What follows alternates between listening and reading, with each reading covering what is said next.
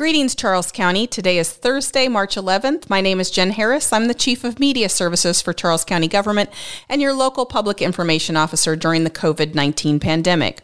This week, I want to begin by sharing that Charles County will comply with the governor's amended orders effective this Friday, March 12th at 5 p.m. Governor Hogan announced on Tuesday that he will lift capacity restrictions at retail businesses, churches, other religious organizations, personal services, fitness and gyms. Adult daycare centers will also be able to reopen. So that's all exciting news for our community. Additionally, Charles County continues to make progress on vaccinations. The state of Maryland has launched a mass vaccination site at our very own Regency Furniture Stadium in Waldorf, and any resident can sign up for appointments depending on availability. The health department is also continuing clinics around the county, and many local pharmacies are now providing access as well, expanding availability of vaccinations to more and more residents each and every day. We are currently still in phase 1A, B, and C of our vaccination process, and we anticipate that we will move forward in the next few weeks, but it will really depend on how fast we can increase our supply and how many places people will be able to go get that vaccine when it's available. We are here to answer the latest questions on all the news related to the COVID-19 pandemic, and I'm pleased today to be joined by Dr. Diana E. Abney, our health officer for Charles County, and she's going to answer a few questions about all the breaking news this week. Welcome, Dr. Abney. Thank you, Jen. I'm happy to be here.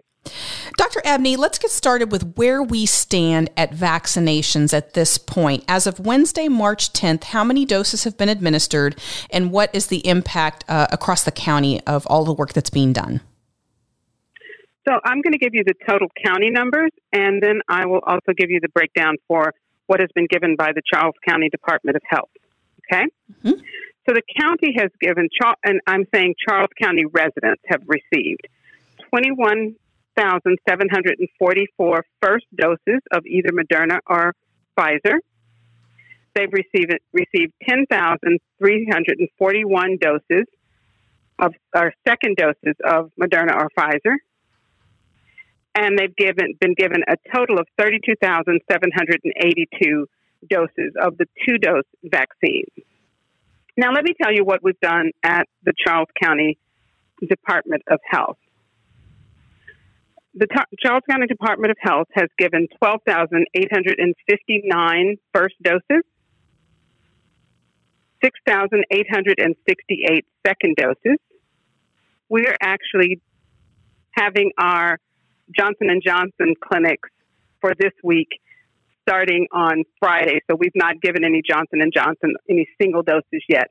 But we've given at the health department a total of 19,727 doses. This is total that we've given. So that's significant. We're making a lot of rapid progress in vaccinations. And that leads me to our next news item that I wanted to talk to you further about. A couple of days ago, Governor Hogan announced that he would be, through amended executive orders, lifting capacity restrictions on all businesses, churches, outdoor venues, and other locations available to the public. And many people are wondering how that could impact community spread, what we should be looking out for, what we need to continue doing, and what your thoughts might be on your advice for the public as we expand and open up a bit more. Jim, thank you for asking me that question. Let me first say that I know we are all anxious to get back to life as it was before March of last year. Even with the restrictions being lifted or being softened, it is not life as it was last year. We do have to remember that COVID is still among us. We do also have to remember that we are now facing several different variants of the disease. So we really have to pay very close attention. And so as we decide what things we're going to do with these relaxed recommendations, we need to think about the fact that there is still risk. It is lower than it was before because I'm sure people have been following the numbers and the case rates and the positivity is down in the state of Maryland. But we want to keep that trend going. We want to stay in that downward trajectory. So what I'd say is, first off, and you hear me say this all the time, wear your mask, watch your distance, wash your hands. When you do go out to visit friends, when you do go out to restaurants or to shopping and things like that, try to limit the time that you are in public. Try to make sure that you are wearing your mask at all times except when you are actively eating or drinking in a restaurant. Try to make sure that you wash your hands very frequently. If we all take our time and not all rush out and have big parties at once, I think we can do our best to keep the numbers down. But we all have to be a part of this. Just like we've all been a part of getting the numbers down, it's our responsibility to ourselves, to our loved ones, especially our elders, and to the rest of the county to help keep those numbers down. Thank you for sharing that. I know that the health department will be closely monitoring our data as we move through the next few weeks. And we wanted to know, will you recommend any changes locally if we have the flexibility to do so, if those trends don't stay in the right direction? I'm thinking of our positivity rate and our case rate going up, or hospitalization rates. What will you be looking at, and how will you be recommending changes to our Board of County Commissioners? So, Jen, those are exactly the things that we'll be looking at the health department, and they'll be looking at the state level also. We'll be looking at hospitalizations, case rates, percent positivity, numbers of outbreaks. Are outbreaks increasing? Because lately outbreaks have been going down in many jurisdictions. So we'll be looking at all of that data. We'll be looking at where people, when we do contact tracing, where people said they were and most likely got their infections. So we'll take all of that data into account, and based on that, we, not just me here in Charles County, but health officers all over, and I suspect the governor and the people who advise him also, will make decisions about what needs to be done. Locally, as you suggested, I am indeed going to be looking at that. And if it turns out that we need to make some adjustments, then I'll have discussions with the commissioners and give them my data and make suggestions on what we need to do here in Charles County. I'm a glass half full kind of person. So I am going to be that person who believes that our residents here in Charles County are going to do their best to prevent those numbers from going up and to avoid us having to make any changes going the other way from what we've gone this time. So that brings me to my next question. I want to put kind of a bridge in here because a lot of other things are happening at the same time too. We have schools starting to reopen to our children. That will begin in the next couple of weeks and will expand after the spring break holiday.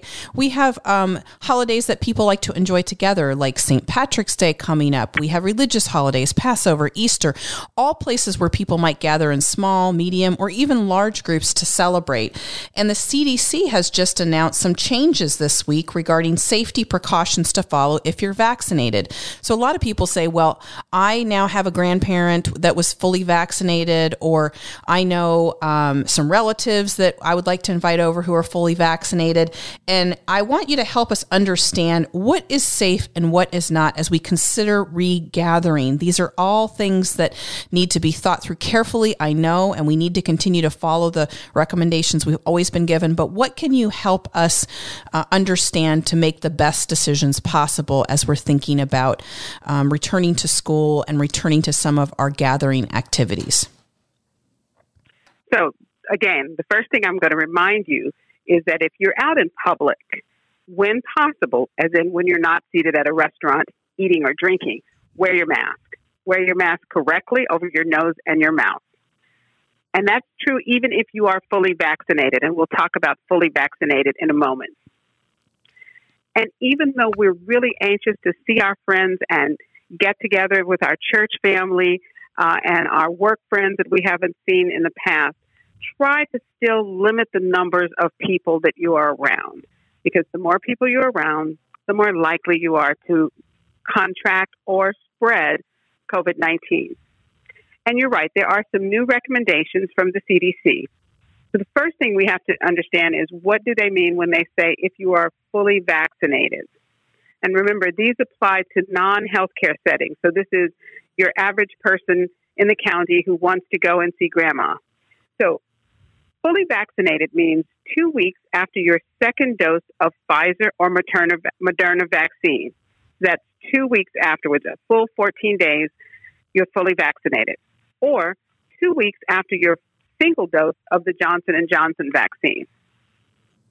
So now once we know what fully vaccinated means, if you are fully vaccinated, you can visit with other fully vaccinated people indoors without wearing a mask or without physically distancing. If you're fully vaccinated, you can visit with unvaccinated people from a single household who are at low risk for severe disease from COVID-19. You can do that indoors without wearing a mask or physical distancing. You can also refrain from quarantine and testing following a known exposure if you don't have any symptoms.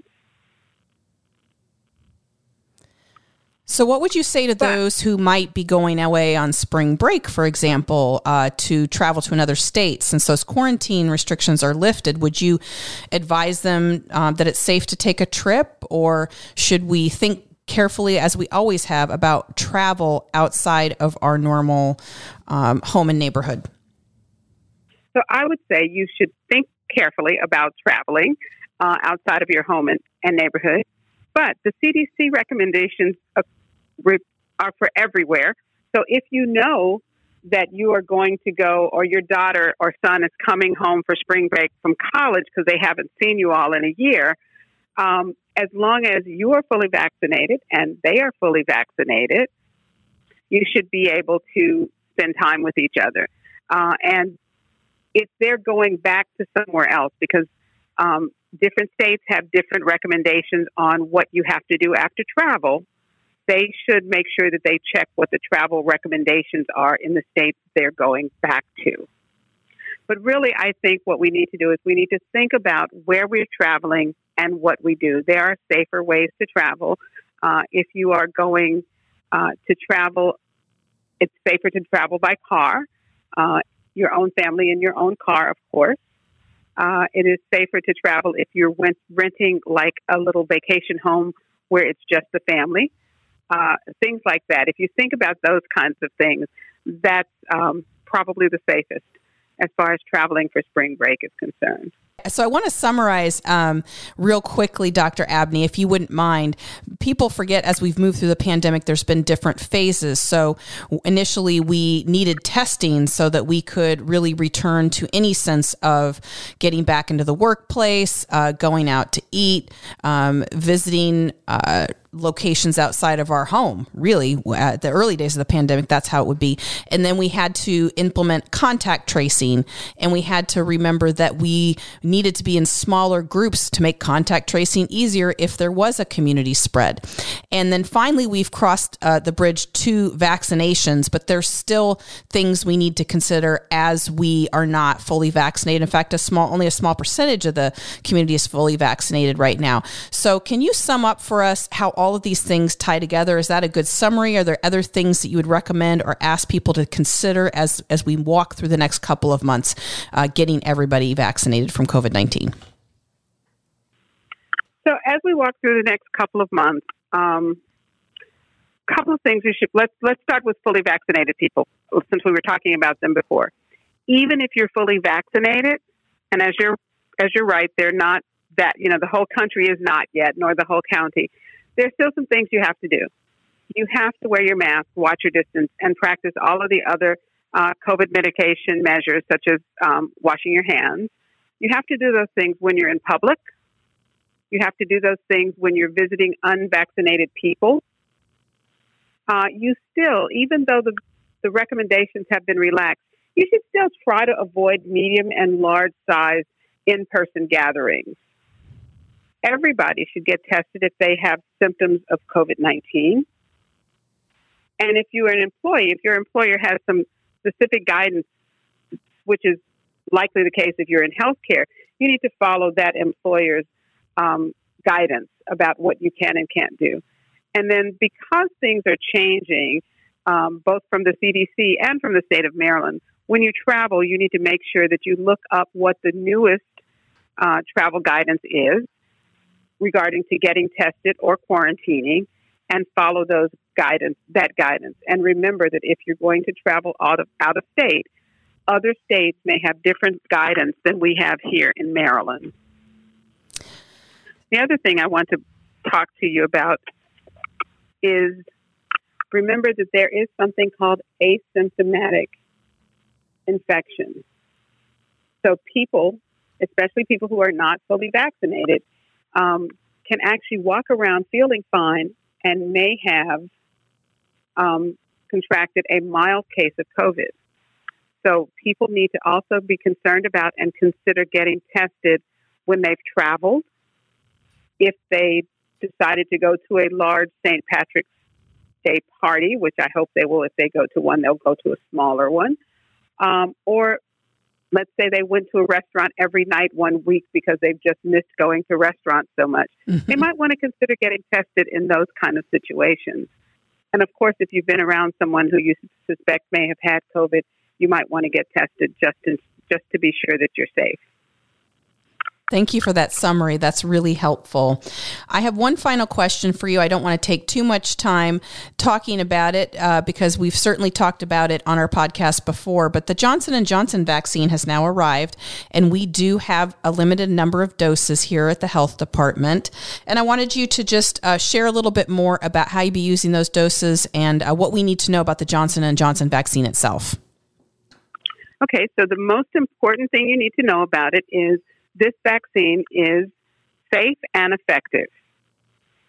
All three of the vaccines that are available in the United States and are available in the state of Maryland are safe and effective. And what we want people to do is, no matter which vaccine is offered to you, when you get offered a vaccine, please take it. That's the first thing. The other thing is the Johnson & Johnson vaccine is a one-and-done situation. So you don't have to worry about having to go back for a second dose, which for some people might be extremely easy. So those are the most important things I want you to know about it.